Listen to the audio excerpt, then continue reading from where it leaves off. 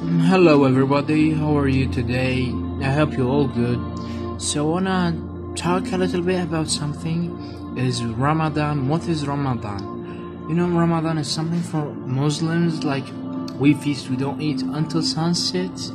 Like our Prophet Muhammad, peace upon him, he told us you have to do it every year for like a month.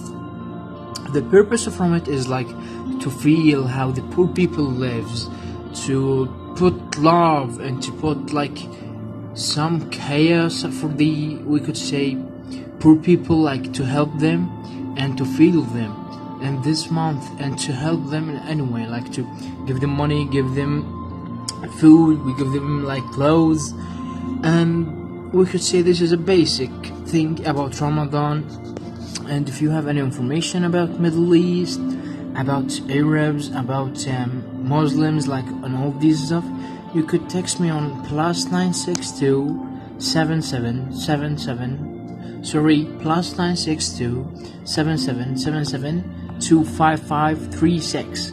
And I hope you have a great night and a day, and thank you.